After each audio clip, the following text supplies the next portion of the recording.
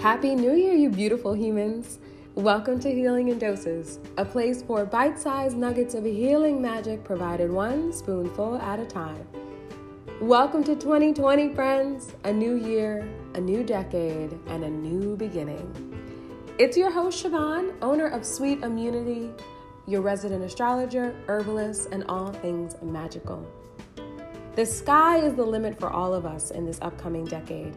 So I implore each and every one of you to let the Spirit move you into the new phase of your existence.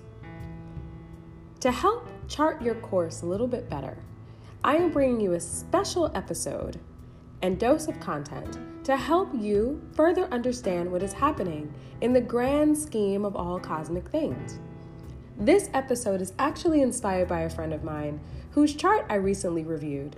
We talked houses, planets, signs, aspects, and all that good stuff. And in that, it was important for me to kick this year off with a nice, clear overview of exactly what that all means. My goal is for everyone to become their own astrologer, their own herbalist, their own healer. So to do my part, this episode will be dedicated to helping you understand what we mean in the cosmic language. 2020 is slated as one of the biggest astrological years to date, as so many transits that have been in place, mind you, for almost 37 years. So for those of you who happen to be the ages of 34, 35, 36, and 37, you're not making this shit up. It has been a whirlwind, and we have all been encapsulated in this time, no matter what age you are. In any case, I want you all to know what the hell I'm talking about when I speak about transits and houses and signs and impacts and energies. So before we even get into the transits of 2020, let's talk about what it all means. So when I say a planet is in the 10th house, or why you should check your south node or your north node, or what planets are in the 7th, I want you to know why all of that matters.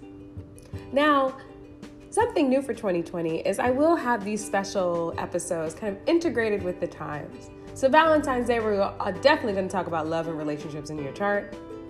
In the spring, we'll talk about healing and health and fitness and how you can find kind of what's your own fitness identity, or what may be astrologically hindering you from losing those stubborn 10 pounds. I don't know. But we'll talk about those major themes throughout the year. However, we got to get to the basics first. Now, there are countless elements to your birth chart, but when we break it all down, all the way down, for me, there are 5 primary elements. And they're kind of based on those core aspects of a story. So the who, the what, the how, the where, the why, and even the when. And so what do those represent in astrology? Well, when I say the who, I'm talking about you, who you are in this blueprint. The what, well, that's the planets. Each planet represents a particular set of actions.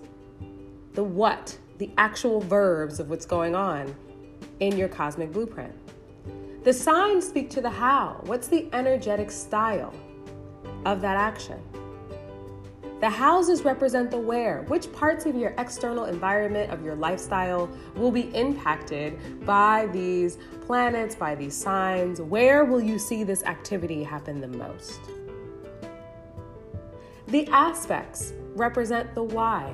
So the aspects can show us how these planets relate to each other to further develop and sometimes complicate your story or enhance it. And lastly, transits. Transits are your when.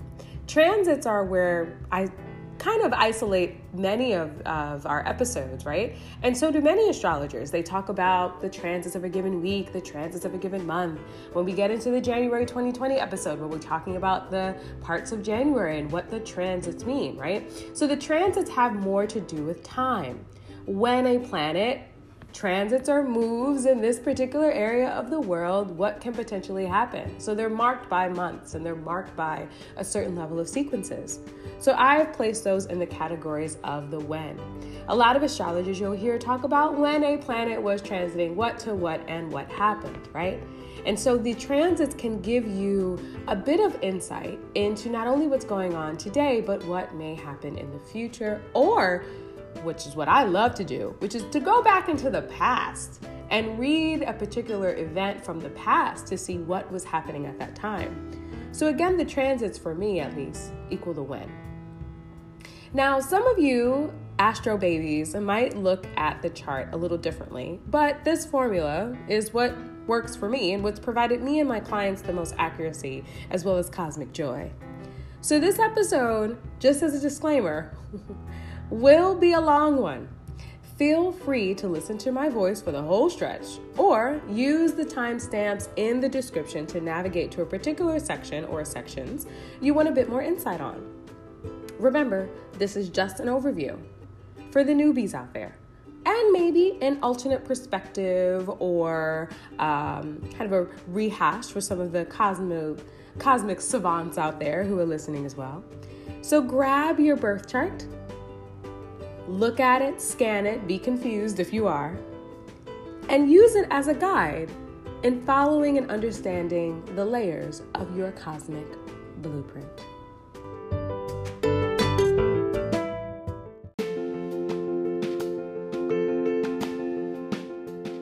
Let me tell you, I freaking love houses, okay? I love the houses.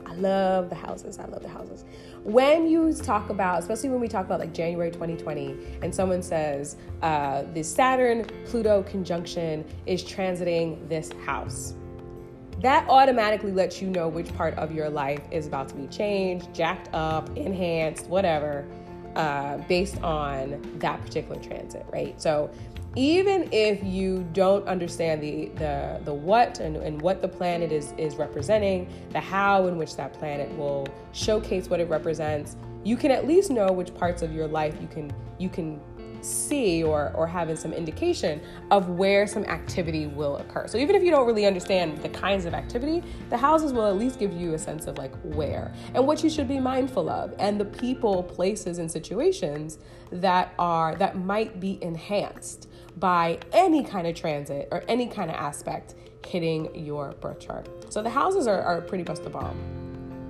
The houses indicate which part, again, of your life that'll be impacted by the governing bodies of that house, or the houses that don't have any bodies, right? There is such thing as an empty house, and that is actually not a negative thing. Empty houses are the houses in your chart that have no planets.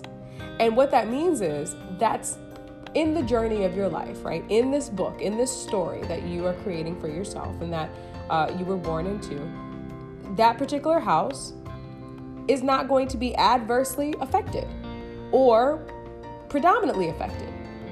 It's going to just exist, right? And what will be important with that house that doesn't have a planet in it is to know what sign governs that house and where that sign's ruling planet is. Because knowing where that sign's ruling planet is will give you at least some indication of what will happen in that particular house, right?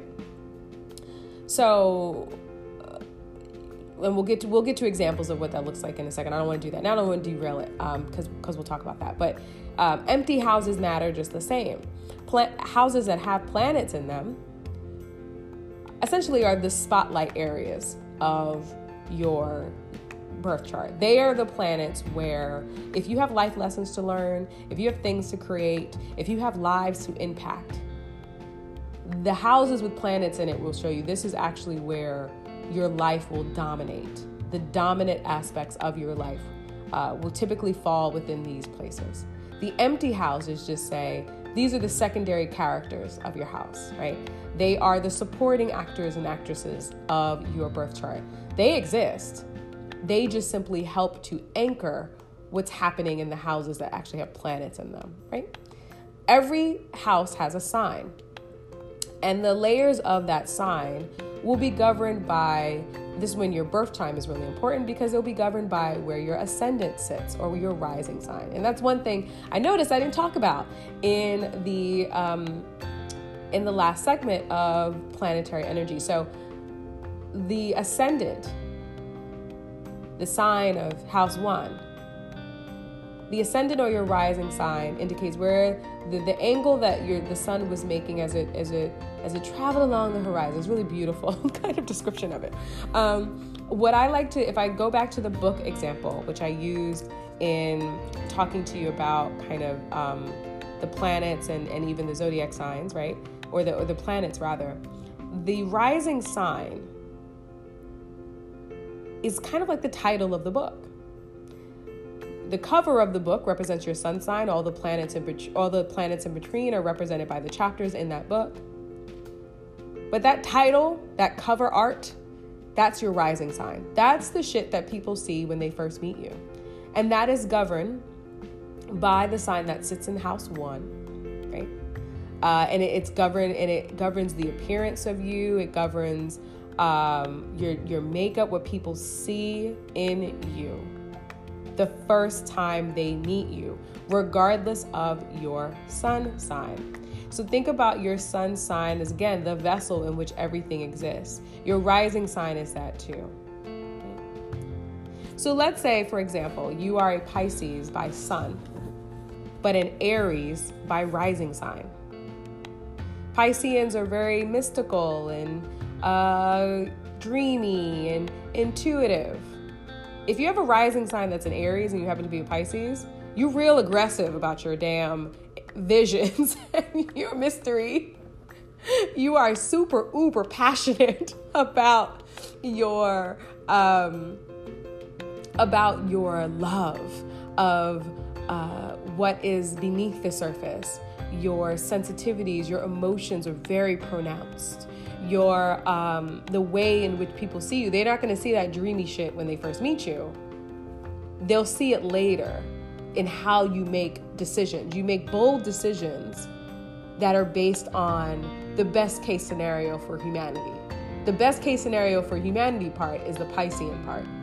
The bold action and taking the lead on projects at work that demonstrate this bold collective energy.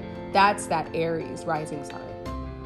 So it's also part of the reason why people get other people's sun signs incorrect, because where you meet that person is also not the same as their driving motivators for every other thing that they would do.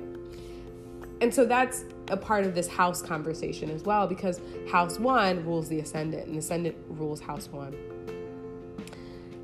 And so the exact setup, aka the planets and signs that govern each house, is determined by your birth time. So it's really important to know that.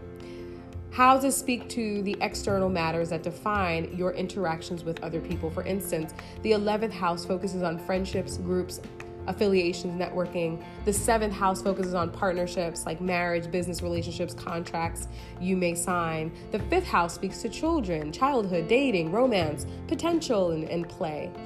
Now, the 1st house, which we've already talked about, which the ascendant governs, speaks to the self-image, how one is defined in the world in comparison to other people. For example, if you have a Venus in Aries, right, and we talked about this too, a Venus in Aries in the 1st house, which would also mean your rising sign is in the 1st house as well, and it's in Aries, you tend to take the lead when it comes to romantic partnerships.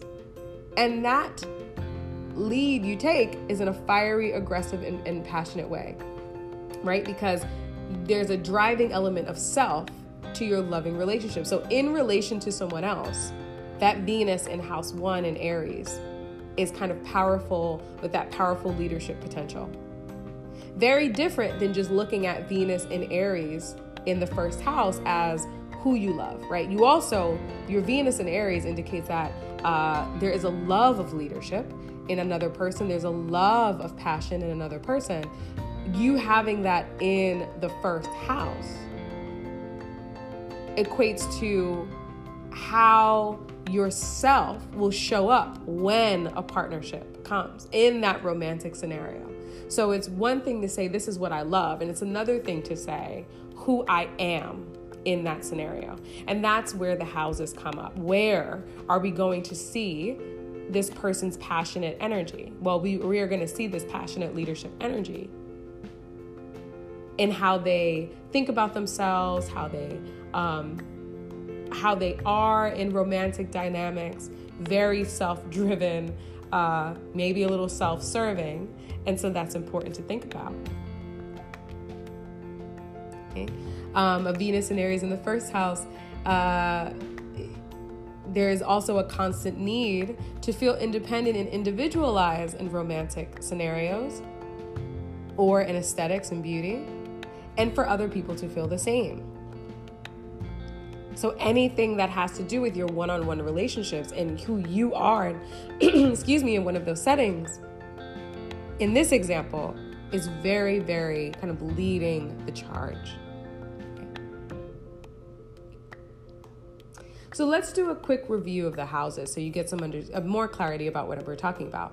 So house 1, as we saw, represents the selfhood, a person's image, appearance, how they are represented and present themselves in group settings and teams. So now it's not just about you and no one else is looking, it's about you and everybody's looking. House 2 represents money, jobs, day-to-day jobs and earning potential, job transitions, a sense of security, how one attains security, what security looks like between them and other people.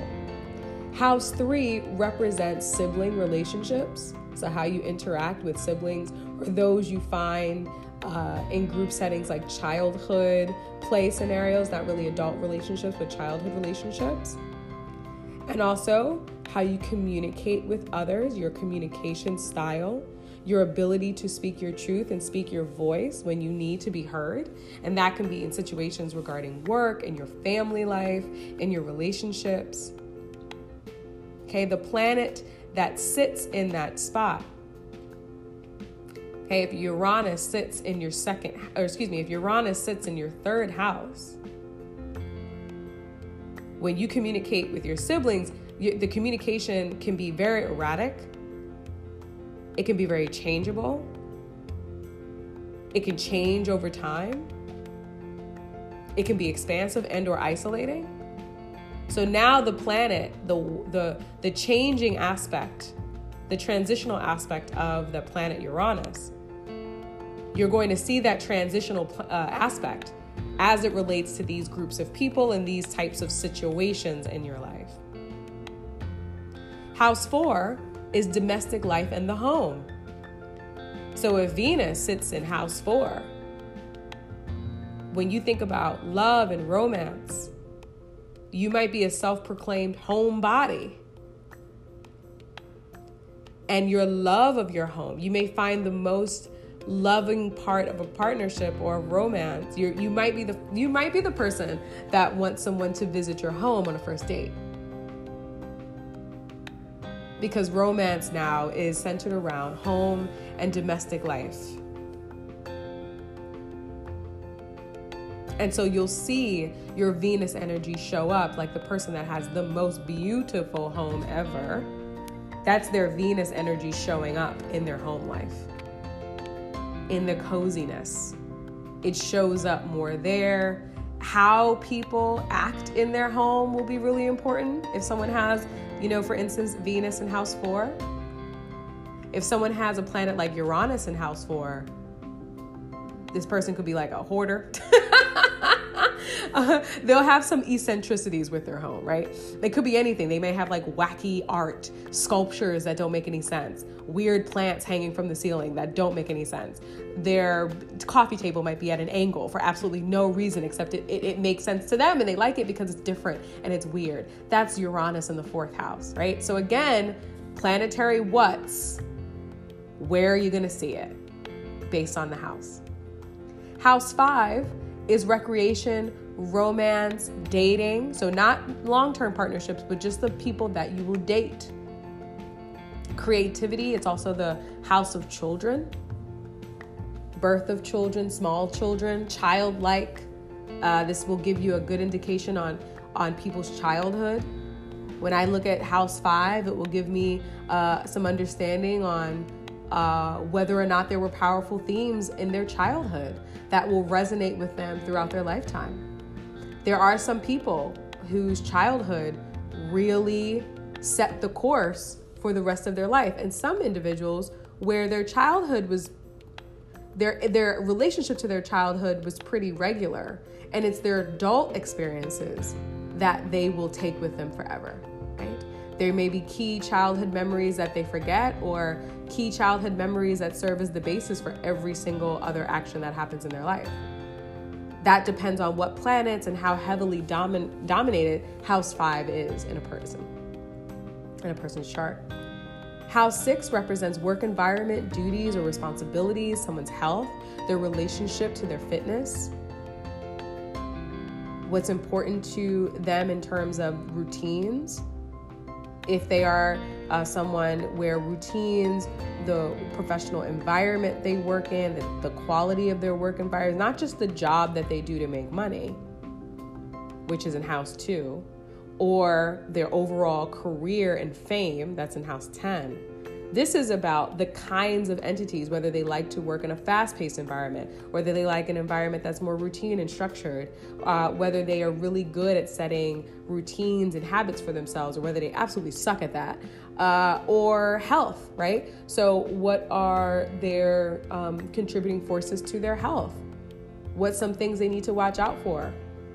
Who or what impacts their health more than others? That's House 6. House 7, that's the marriage house. That's the house that rules partnerships, relationships, contracts, anything that has a long-term potential between one or more people. Okay? Wills, right? Like that kind of stuff. Contracts of any kind, marriage. And that's why marriage sits here, because it's a marriage contract. It's partnership. So the longevity of partnerships, the kind of partnerships exist in House 7. House 8 is the base core needs. So if this was like a Maslow's hierarchy of needs, House 8 is all about the basic needs of that person. It's also a house that rules sex and sexuality. It rules birth and death, what you inherit, what you lose, what you gain in life. It's a very Plutonian house. It is naturally ruled by, regardless, and if we're not looking at it from your exact birth time, the natural ruler of House 8 is Scorpio. And the natural ruler of Scorpio, the modern ruler of Scorpio rather, is Pluto.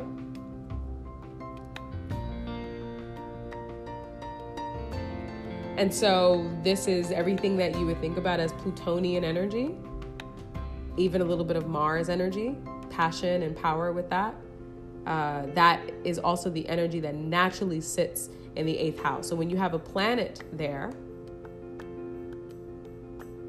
that planet that's in that house, that planet's energy, right, will show you, again, where in these aspects of life, birth, death, joint resources, basic needs as a human being, sex and sexuality, where we will see that planet and its energy show up in any of those kinds of places that involve other people. House 9 is travel, higher learning, life, spirituality is governed in House 9. So if you're trying to find your spiritual path or trying to figure out what the hell that means, if I'm trying to learn more about a person's kind of their spiritual alchemy, what they grew up with, what they'll be interested in. Someone who has Uranus is a good example for this, because someone who has Uranus in House 9 is likely a person who's open to many different types of spirituality. There may be changes in the spiritual attributes that this person, they may have grown up a Christian, but later in their life turn into someone who studies the occult, or someone who changes religions altogether and is equally committed to that. So it gives us an understanding as astrologers on where this person finds inspiration. House 9 is also the house that governs inspiration. What inspires that person in this life? House 9 is a great place to go to if you ever feel stuck and you're like, I don't know what's going to bring me joy. Check your House 9. And it'll give you some indication of maybe something you're not tapping into, that you're not flexing into in that house. House 10 represents career, prestige, and reputation. So House 2 and House 10 get confused a lot because House 2 is about money, really, your ability to gain and lose money. And so jobs and day-to-day jobs and that kind of thing. If you want to know how frequently or readily you'll actually keep a job, that's that's House 2, right? House 10 is your overall career, your life's mission, your purpose, your prestige, promotions, accolades, leadership potential, your ultimate driver. That's House 10. House 11 is friendships, associations, ideals, causes, what's important to you in the greater scheme of the world. And House 12 is the subconscious, the house of secrets, the house of hidden motivations, the house of dreams and illusions, the house of magic and psychic capabilities and visions. So when you look at all of these houses, right, there's one thing I want you to note. If you look at House 1, 2, 3, 4, and 5, and 6, those houses tend to be very much internally focused. Day-to-day communications, how you show up, how people look at you, how you interact with kids and family and romance and basic work environment, basic responsibilities. They're the day-to-day things. Houses 7, 8, 9, 10, 11, and 12 are more externally focused. They're broader. The themes go beyond your day-to-day experiences, and the themes can govern your lifestyle. It can govern the way in which your life moves. So House 2 and House 10 are really good examples of that. House 2 is just day-to-day job. There's nothing meaningful about it. It's just simply jobs and your ability to earn money. House 10 is your career. It's when your job becomes more than just a job and drives into your purpose and drives into your core skill, the value you add to the world through your work. And so one is more kind of immediate, my line of sight, and the other is broader across your lifetime, right? It may take 5 to 10, 15 years to really establish a career, but job and a job change can happen more readily. And so, the difference between House 5 and House 7. House 5 is, your dating capacity. It's just the basic relationships and how romance, and the energies that's there that govern romantic potential and your romantic, whether or not you're in a great romantic season or whether you done hit a drought. House 7, however, is more structured, has an energy where your partnerships are now the primary focus. They're not just passing fancies. The partnerships in House 7 govern multiple years of your life, govern significant parts of your life.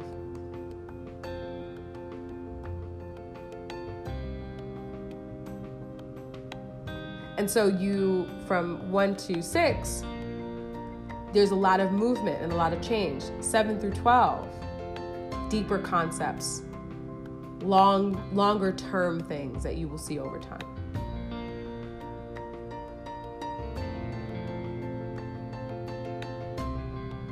So take a look, right? Take a look at your chart right now and see what part of the chart is dominated with the most planets. Okay. See if your chart is bottom heavy or top heavy. See if your chart is Eastern heavy, so the left side of the chart, or Western heavy, the right side of the chart.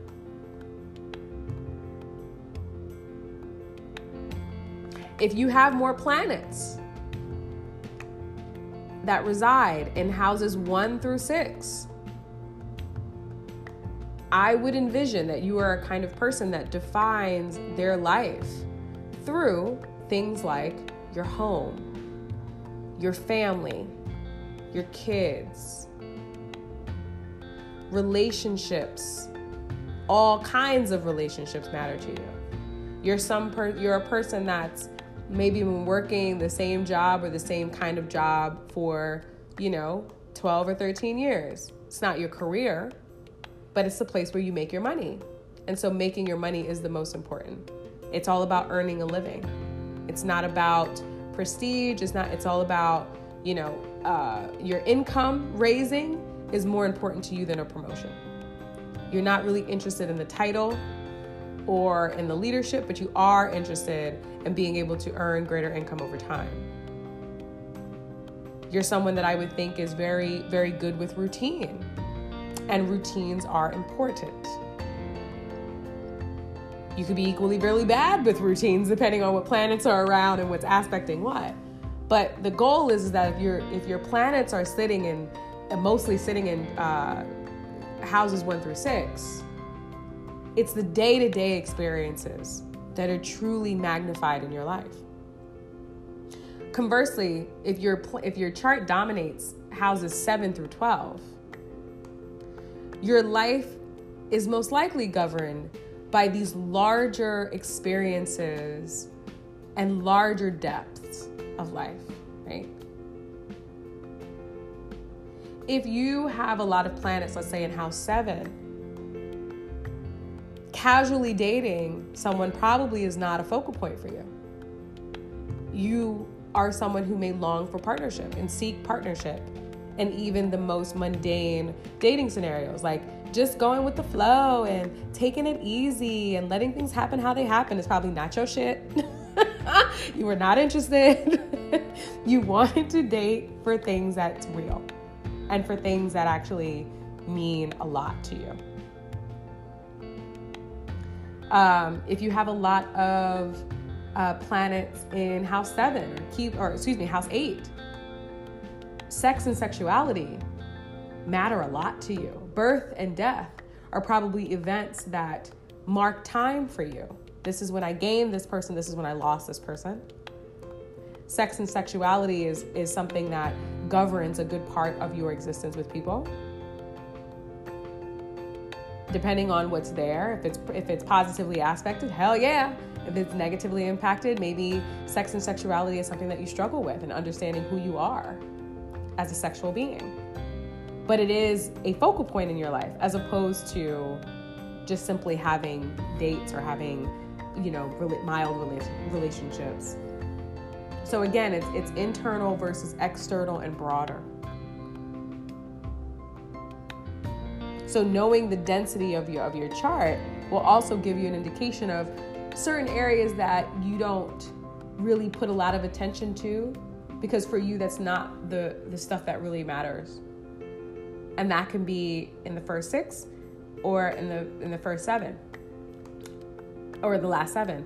If your chart is split top and bottom, then that can indicate a duality to where your mundane world and your longer, broader objectives and achievements matter to you, depending on what houses we're talking about.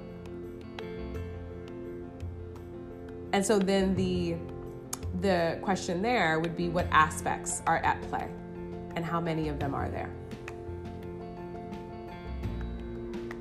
And that'll give you some understanding of where the emphasis is in your life.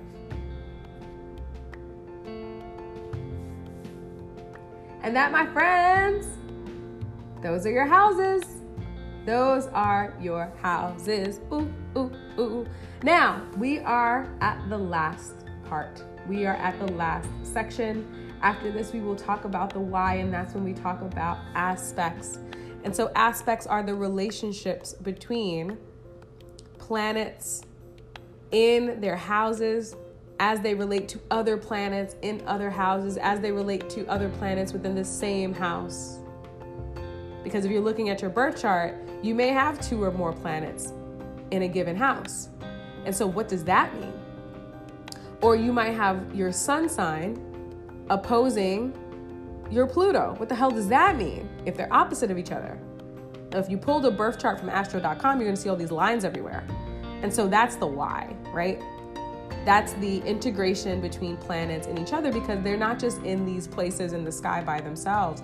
They're also influencing, right? That Venus and Aries example that I keep using is influencing other planets and other places. And now that makes it real sexy, because you may have multiple places impacted at the same time, and multiple ways of using energy to its greatest potential, because they're not siloed. They are all impacting each other at some point. And that's up next when we get to the why.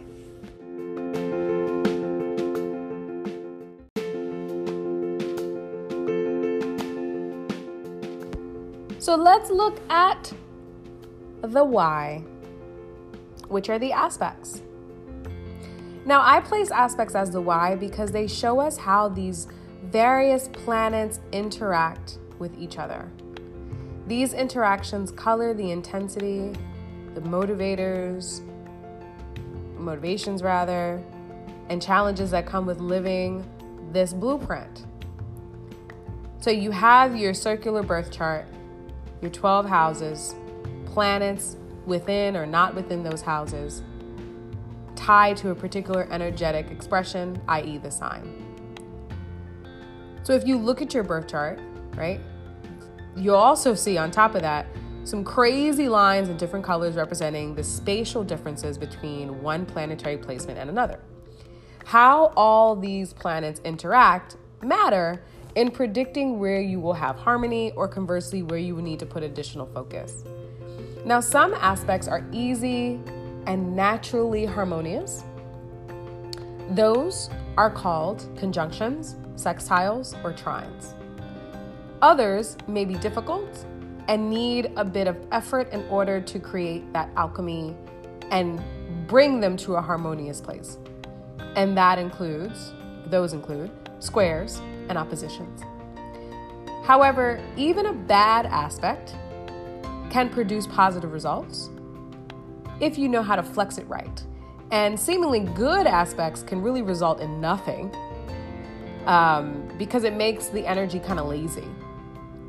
So it's important to look at aspects as the underlying energy that you ultimately control.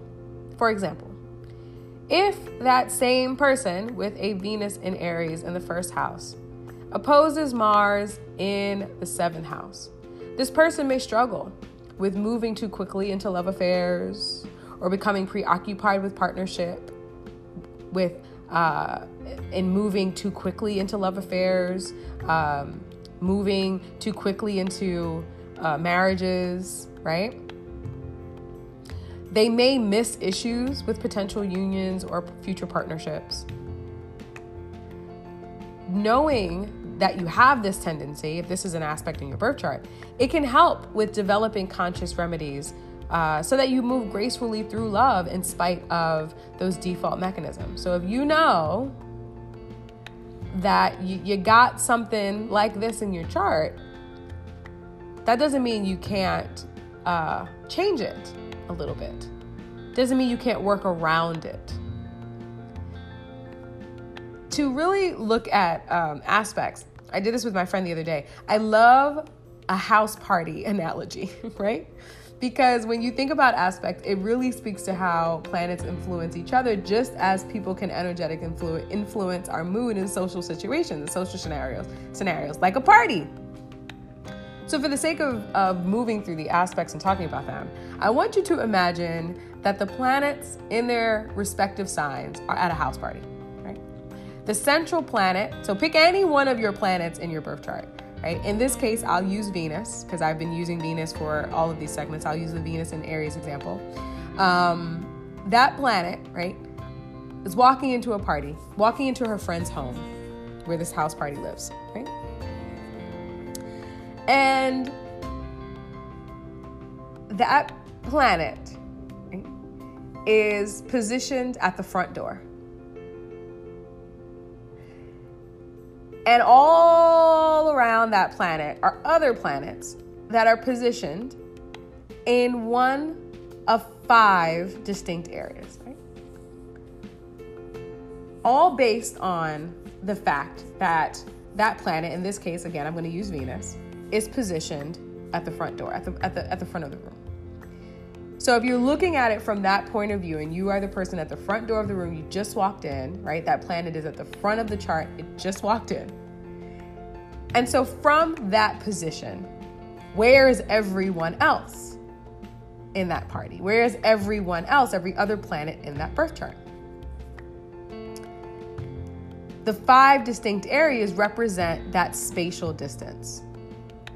It can be measured in signs. So sometimes you'll read and say, this planet is 2 signs away from this planet, aka this planet is 2 houses away from this planet. Or in degrees, this planet is 60 degrees away from another planet, or 120 degrees away from another planet. I will utilize both just to give you some greater context. Right? So again, it can be measured in signs, it can be measured in degrees. And each of those placements represents a different energy, just like someone closer or farther away from you at a party represents a different kind of influence. If a planet is 60 degrees or 2 signs apart from another planet, it will change the way you interact versus whether a planet is in the same sign or a few degrees away from you, right? A few degrees away from that other planet. Just like someone who is next to you at a party while you're dancing will have a very different effect than someone amping you up from the bar across the room. It's very, very different. And of course, because we're talking energy here, and we talked a lot about energy, a lot about elements, and the part about the signs, it also depends on whether or not you know this person and you like this person. Just like whether planets can recognize each other or whether they share the same energy or they share the same drive in the chart. So it's all the same thing. That's why I love this example. So using Venus, right, the planet of love as a point of view, who is at the front door of this party. Let's talk aspects. If Venus is at the doorway and is sharing the same space as another planet, aka the same sign, the relationship is called a conjunction, right? If you walk into a party with your homie, you two are conjunct each other. It is as if they arrived together, right? That's how it looks in the birth chart. Like when you were born, both of these planets arrived together in that part of your birth cycle. And so they are in very close range of each other. They may even share the same degrees of each other, right?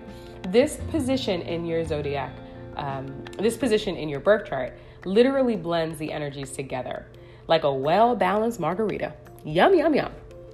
However, there is also a tendency for them to blend a little too well, right? So it's like that friend you got that's literally exactly like you, creating too much of a good thing for maybe everybody else in the room.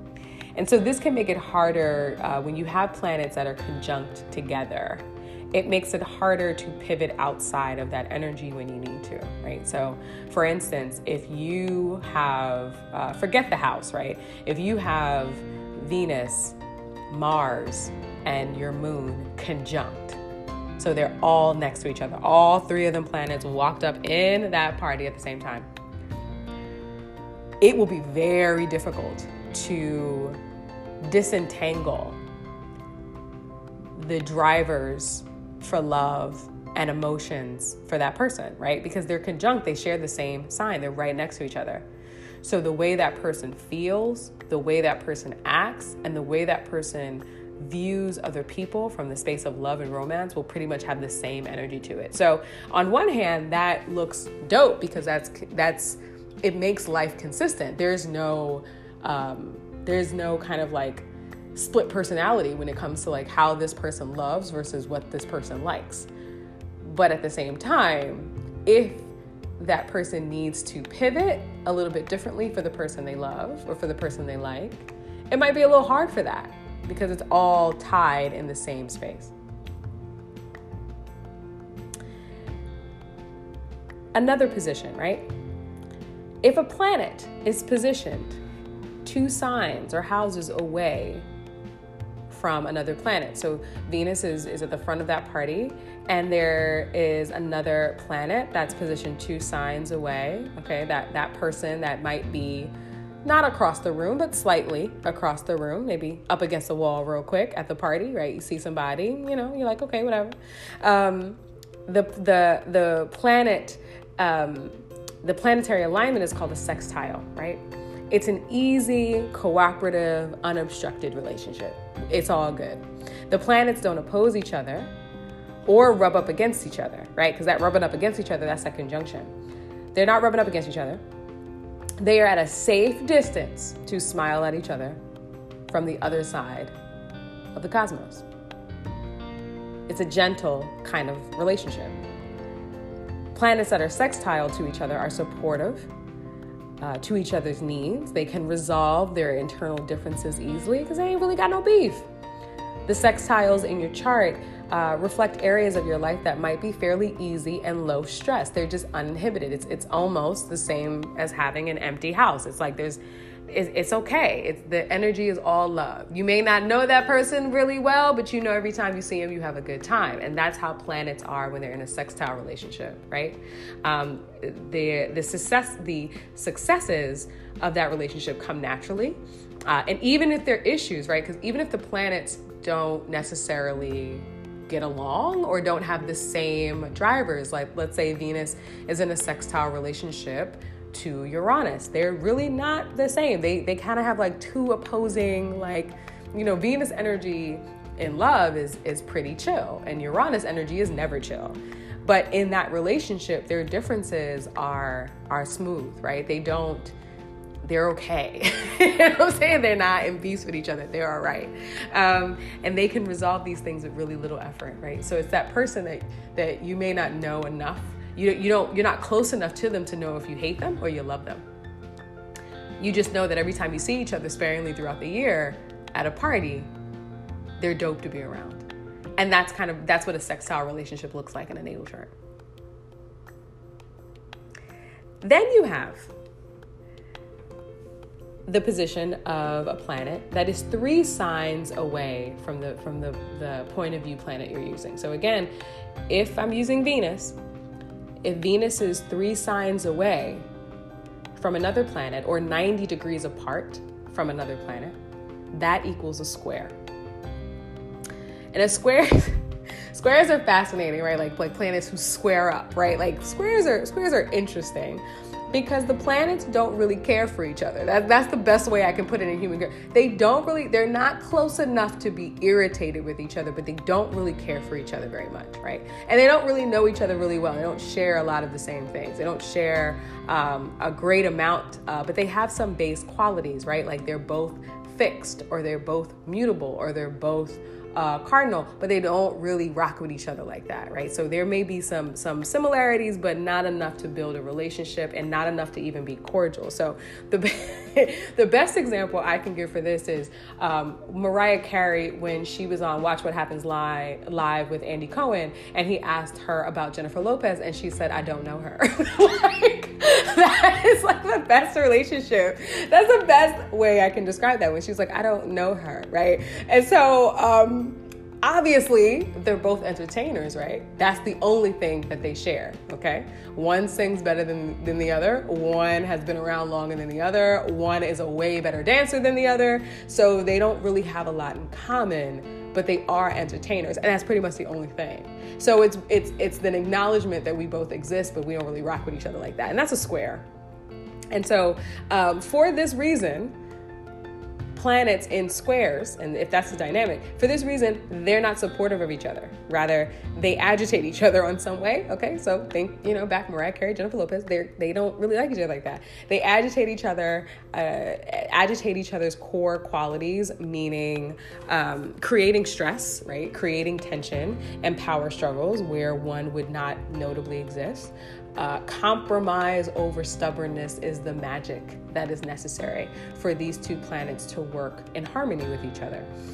What squares do is that they reveal kind of the conflicting parts of your nature, and they can be resolved, right? It's not like, okay, I was born with a bunch of squares in my chart, so things suck. It's these are the areas of your life or the areas of your chart that you can resolve through self-reflection, through discipline, through personal growth work, right? So if you have, let's say your moon is square Uranus in the ninth house, right? So we'll leave Uranus in that house of spirituality, and we'll put the moon, let's say we'll put the moon in the sixth house, or we'll put the moon in the seventh house, right? Your emotional expression around spirituality may be flawed, right? What your spiritual upbringing has brought into your life. There may have been some issues with your alliance to faith or the religious upbringing that you have. Excuse me, but finding a new path to religious enlightenment might be a bit tough, right? Finding what inspires you, what deeply taps into your emotional soul might be difficult, right? So, and so deep reflection and time and maybe trying a bunch of different shit to find what works for you is a part that you would have to play. But a square requires work, right? The square requires energy, alchemy, integration. It requires work. And so that's where you have it, okay? Squares also have a way of activating parts of your personality that's dominant, and doing so, or that's dormant rather, activating parts of yourself that's dormant so that you have better outcomes, because it can reflect where you are out of balance in your life. So that ability to compromise, that ability to let go of certain things, the ability to find the best parts of those energies, the ability, to stop being so stubborn about something, that's what squares challenge us to do. And so it's important to understand those parts of your chart and not to fear them. Sometimes squares can bring out the best things. Sometimes squares can hinder things. Sometimes squares, depending on what planets are squaring each other, it can make you slow down in areas that you have felt completely out of control of. So squares are your friends. They're your friends, even if you don't know them. So if you don't know what clip I'm talking about, go ahead and research Mariah Carey. And in quotation marks, put you don't know her, because that's a square. That's a square for me. Now let's get to something a little bit more, a little bit happier, right? Trines. Ooh, trines. Trines are the party equivalent of that friend who amps you up, screams your name across the room, and runs right to you when y'all's song come on. That's a trine. Trines are when two planets are 4 signs or 120 degrees apart. Planets form trines when they are in the same element, right? So squares, planets are in the same function, but they don't have nothing else. Nothing else that aligns them. When planets are in the same element, right? When a fire meets a fire, when an earth meets an earth, when an air meets an air, when a water meets a water. I have this, this thing where it's like, fire signs. I've seen fire signs instantly gravitate towards each other. You see air signs instantly get each other. Two Sagittariuses, duality in Sagittariuses, where Sagittarians can date themselves and be happily in friendships with themselves. Like that is like a trine kind of experience, right? And so when the planets are in the same element, whether it's earth, water, fire, or air, it's a dope relationship. The planets amp each other up. They are each other's cheerleaders. They are each other's activators. If you are a person that's feeling kind of in a slump about something, you don't quite feel like yourself, find the person who has a lot of your element in their chart, or who has a lot,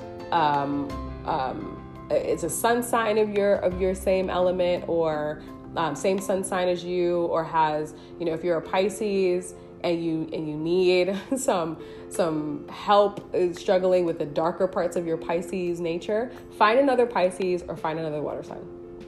Okay?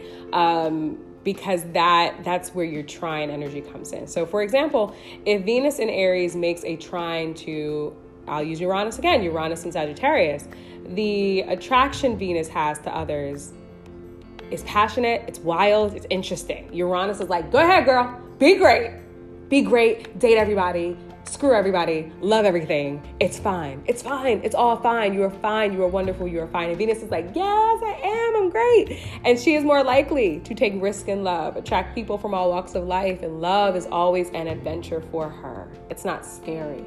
That's a kind of dynamic where you have two planets that really aren't aligned to each other, but the signs that they in are, Bonnie and Clyde. They are together. They understand each other. And so the sign energy makes those planets come together in a way that on the surface doesn't make any sense, right? Venus likes to enjoy and like engulf herself in love, and Uranus is like, nah, let's move, let's change. And so in this case, the signs help the two planets work together in ways that on the surface wouldn't even seem possible, right? And so trines are the highest vibe, the highest state of synchronicity. A trine reveals luck and opportunity that comes without much effort. So they're different. They're different than sextiles. Kind of like a conjunction and a sextile had a baby and made a trine, right? Because the energy, there is a danger for too much, right? Sometimes you maybe that dating life can be a little too wild with this particular aspect, but for the most part, it can help with natural talents. It can help, again, make things seemingly opposite of each other all the more possible. So find the trines in your chart, because the trines, if you've been neglecting parts of yourself, or if there's something you feel like you're missing, go where the trines are in your chart, because that will help you see, okay, where are your natural talents? Where's your natural charisma? Where's your natural way of being in the world? It'll help you define kind of what areas of your life you just need to let be. Maybe you are forcing some shit in a place. Maybe you are forcing yourself to be something that you're not, because the trines are telling you, no, this is the place you need to be. This is what's up. So this person with the Venus in Aries that's trine the Uranus in Sagittarius, if this person consistently says, no, I have to just date this one type and I have to just love this one type, Uranus is like, what, no, that's not, no. I would envision that this person would feel very restricted by their dating life and wouldn't feel like they would feel kind of out of alignment, because they're not. There's a whole big ass trine in their chart telling them to expand their love potential and expand the types of love that they have a long distance relationship, meet somebody in Paris, like date that person from a different religion than you, like do some different kind of shit instead of limiting yourself, and results will be different and most likely better, because this person will be flexing into this part of their chart. So find your trines, babes, because there's magic there if you didn't know already. And lastly, in the world of planetary relationships, in this big ass party, okay, we got the people that's standing next to you. We got the people off to the side that you're cool with. We got the people that are off to the other side that you ain't that really cool with. Like you don't like how they rock. Then you got the people that literally you came to the party for. Like they are the people, they are the reason why when somebody asked you, or when you ask people who all gonna be there, you heard these people's names and you're like, yes, excellent. We also have the people that you don't like, period. You know them, you don't like them, and those are your oppositions, right? Those are the people that's staring you dead in the eye at the party from the other side of the room, right? And so when planets have oppositions, they are 6 signs or 180 degrees apart from another planet. So if Venus is 6 signs away from a planet, then she is an opposition of that planet, right? At a party, right? Again, that's that person that's staring you across from you dead in the eye. And that's that person that's going to come to you from the other side of the room. They're not going to be like a square who's just going to sit off to the side and like, whatever. They're going to be the person that challenges you, right? They're the person that challenges you. And on the surface, you think you don't like them, right? And that's what that's the relationship planets have with each other. It's the look. I call that squaring, I call that opposition, the look before the dance battle, before the show, before the showdown. It's that look. If you've ever seen Zoolander, it's that look like before the walk off. Like it is the look. It is the position of like dominance, right? You may think a beef is about to ensue, but unlike squares, right? Oppositions have an opportunity to come together. You think you don't like this person. You think they're not your style, but in fact, they actually have the one thing that you need. This is like a, what is it? The enemy, or the friend of my enemy is my friend, or whatever that quote is. But these people are people that maybe have had a bad rap, but in reality, they actually have a gift to share with you, right? And so oppositions enable creative tension that can be blended together for some really powerful shit. So for example, using Venus again, if that Venus in Aries opposes Saturn in Libra, on the surface, this can put boundaries against Venus, who simply wants to live her life and live her life to her heart's intent. And she wants to lead, and she wants to go when she wants to go. She wants to move when she wants to move. Aries is governed by Mars. It's a natural rulership. She wants to be out. And Saturn is like, hold your fucking horses and chill out. And so there's an opposition there. However, if Venus holds her fucking horses and sit down with Venus, with Saturn, and hears what Saturn has to say, Saturn can show Venus that she can take calculated risk in love. And that with those risks, with defining what she actually wants out of love, she is able to choose partners, maybe more wisely, that enable her to live her fullest potential with someone worthy of her time, because Saturn also governs that which is worthy. What's the boundary? Where are the boundaries that I can create that enable me to thrive, that enable me to flourish, right? It's not about being, Venus and Aries can kind of have a lover of all trades, like a jack of all trades, but a master at none, right? And so Saturn helps this Venus and this Venus placement to find mastery. So if you have this placement or a similar placement, the goal in this setting is to learn how to take the best parts of Saturn to amplify what is already beautiful about your Venus. And so oppositions, if we can learn to take the best parts of each planet and put them together, that opposition actually can help unstick us from certain patterns and habits that we were born into. That's why they're so important. They can help you break away from things. Interestingly enough, they can help show you where you might benefit from additional help. So oppositions, if there's a beef, right? Every beef requires a peacemaker. And in your chart, if there is a beef, if there's a creative tension, it can show you in your life, okay, this is the area, love, wisdom, spirituality, career, work. Wherever the opposition exists can show you where you actually might need some help, where you may actually need some assistance. And with that assistance, find your goal and attain your goal and make things work. And that peacemaker in your life can be a lot of different things. Maybe in this situation, a person can't naturally find boundaries in love. And so that may be what they see a spiritual counselor for, a therapist for, or they go to a seminar, they do a retreat, they figure out what is inhibiting them from being more mindful about the people they choose in their life. And so instead of trying to work it out themselves, they find a different avenue of learning or expansion to do it.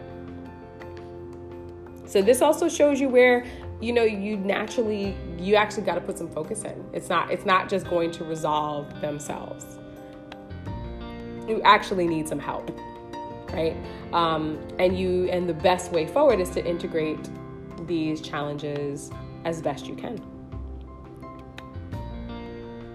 And so there are many other aspects, right? There are quincunxes and semi-sextiles and septiles. There's a lot of different variations of aspects where it dives deeper. If they're 45 degrees away, However, all of them are derivatives of the base 5. So understanding these 5 core kind of attributes will help the other types become a breeze.